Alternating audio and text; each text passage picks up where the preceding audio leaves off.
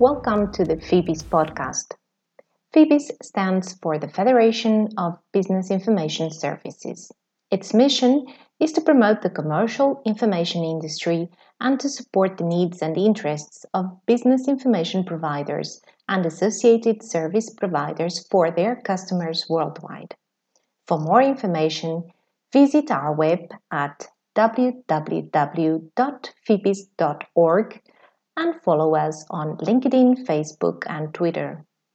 The FIBIS podcast will bring you insights into the area of regulatory affairs affecting the business information industry, industry trends, and many other subjects.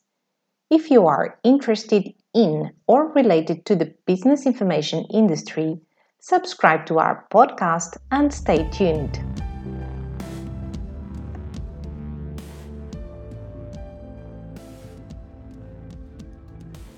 My name is Silvia Amaral, and in today's episode, I'm very happy to say we are joined by Stephanie Verilac-Marzan, FIBIS Institutional and Regulatory Affairs Coordinator.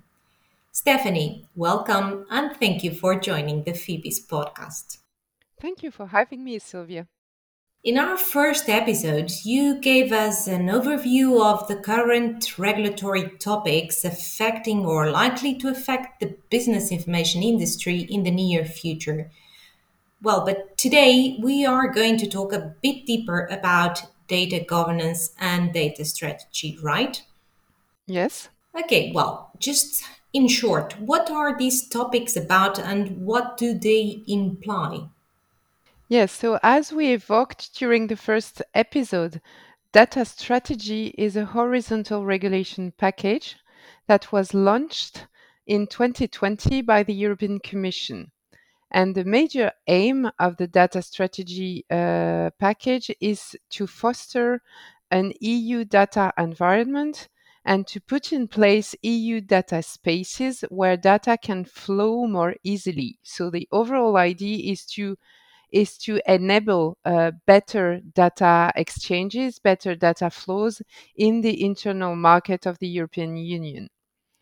And to do that, the data strategy and the data governance are also tackling different points and different initiatives. So the first one is they're tackling the status of what is called data intermediaries and what approach should be done with the neutrality of data intermediaries. So should they act as full actors with a neutral approach? Should they be responsible for some of the content that is exchanged among the data spaces? What should be their particular roles? This is a very important corner point, a center point of the data strategy and data governance proposals. Also, regarding the data governance, which is another package that has been proposed also by the European Commission at the end of 2020. This one deeps dive a little more into the governance rules that should be put in place in the European Union internal market to enable these data exchanges to be flowing more efficiently.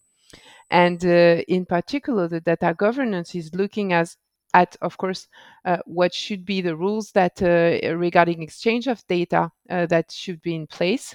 And in particular, it's looking at different items like data sharing, what incentivization should be put in place, what type of exchanges could take place between different types of actors, being the public actors, the private sector, or between private to public sectors. So it goes in two sides, if I can say so. The data strategy paves the way as a horizontal approach, and the data governance put up some rules regarding how data exchange can take place in the European Union.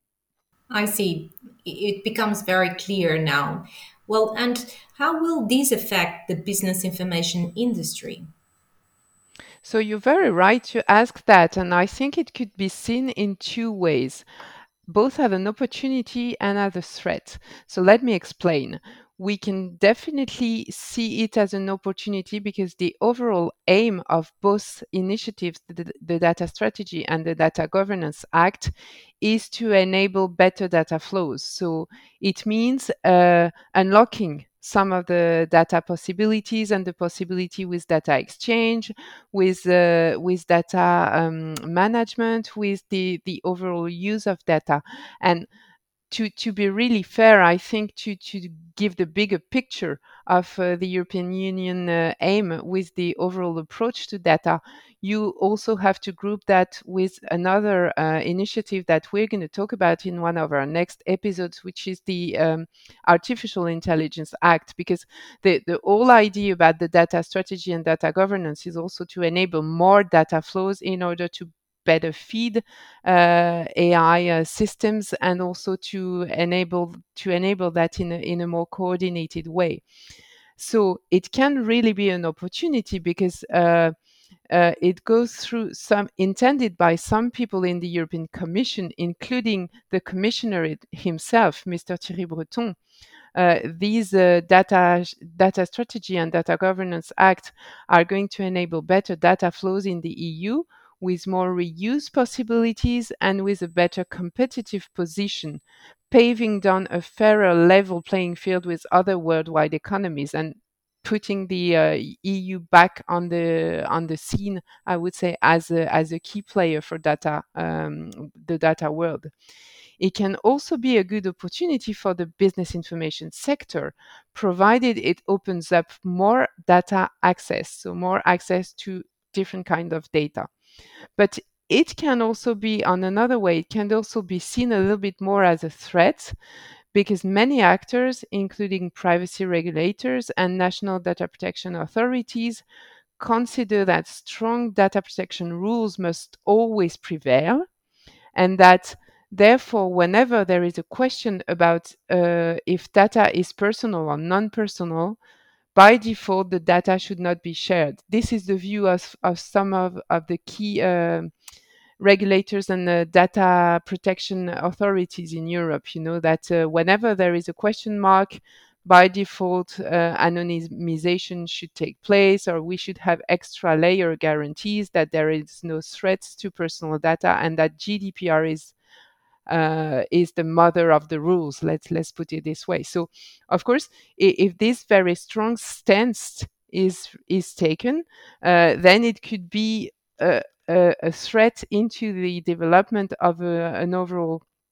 more flowing data environment that is pushed by the data strategy and the data governance.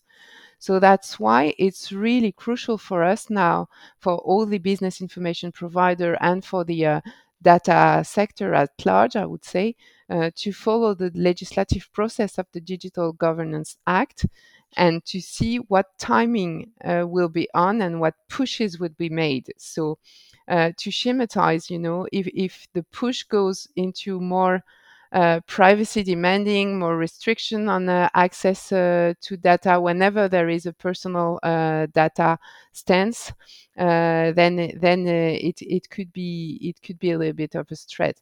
Of course, strong data protection is a must, and in the EU, we're very fortunate because we have a very strong and clear rules with the GDPR. But the EU also wants to find a way to both protect privacy and to enable innovation. And this is this line that they're trying to do with the data strategy and the Data Governance Act. The GDPR is a very good instrument for personal data protection. We all know that, but not all data is personal. And some mixed data sets will need to have clearer rules about what can be done with them. One of the key items for business information providers is the scope of the Data Governance Act, and more particularly the definition of data intermediaries or data sharing providers. You have the two names depending on where in the legislative status you find yourself, because they will have to act as mere conduit data transmitters, if you want, without favoring their own systems over others. So if this scope is too large and if it embarks a lot of data players, then it could in a way restrict innovation. On the other hand, if there are incentives put in place for data sharing, this could also boost the data economy in the EU. Yes, I see. Well, thank you, Stephanie. Very detailed explanation on this.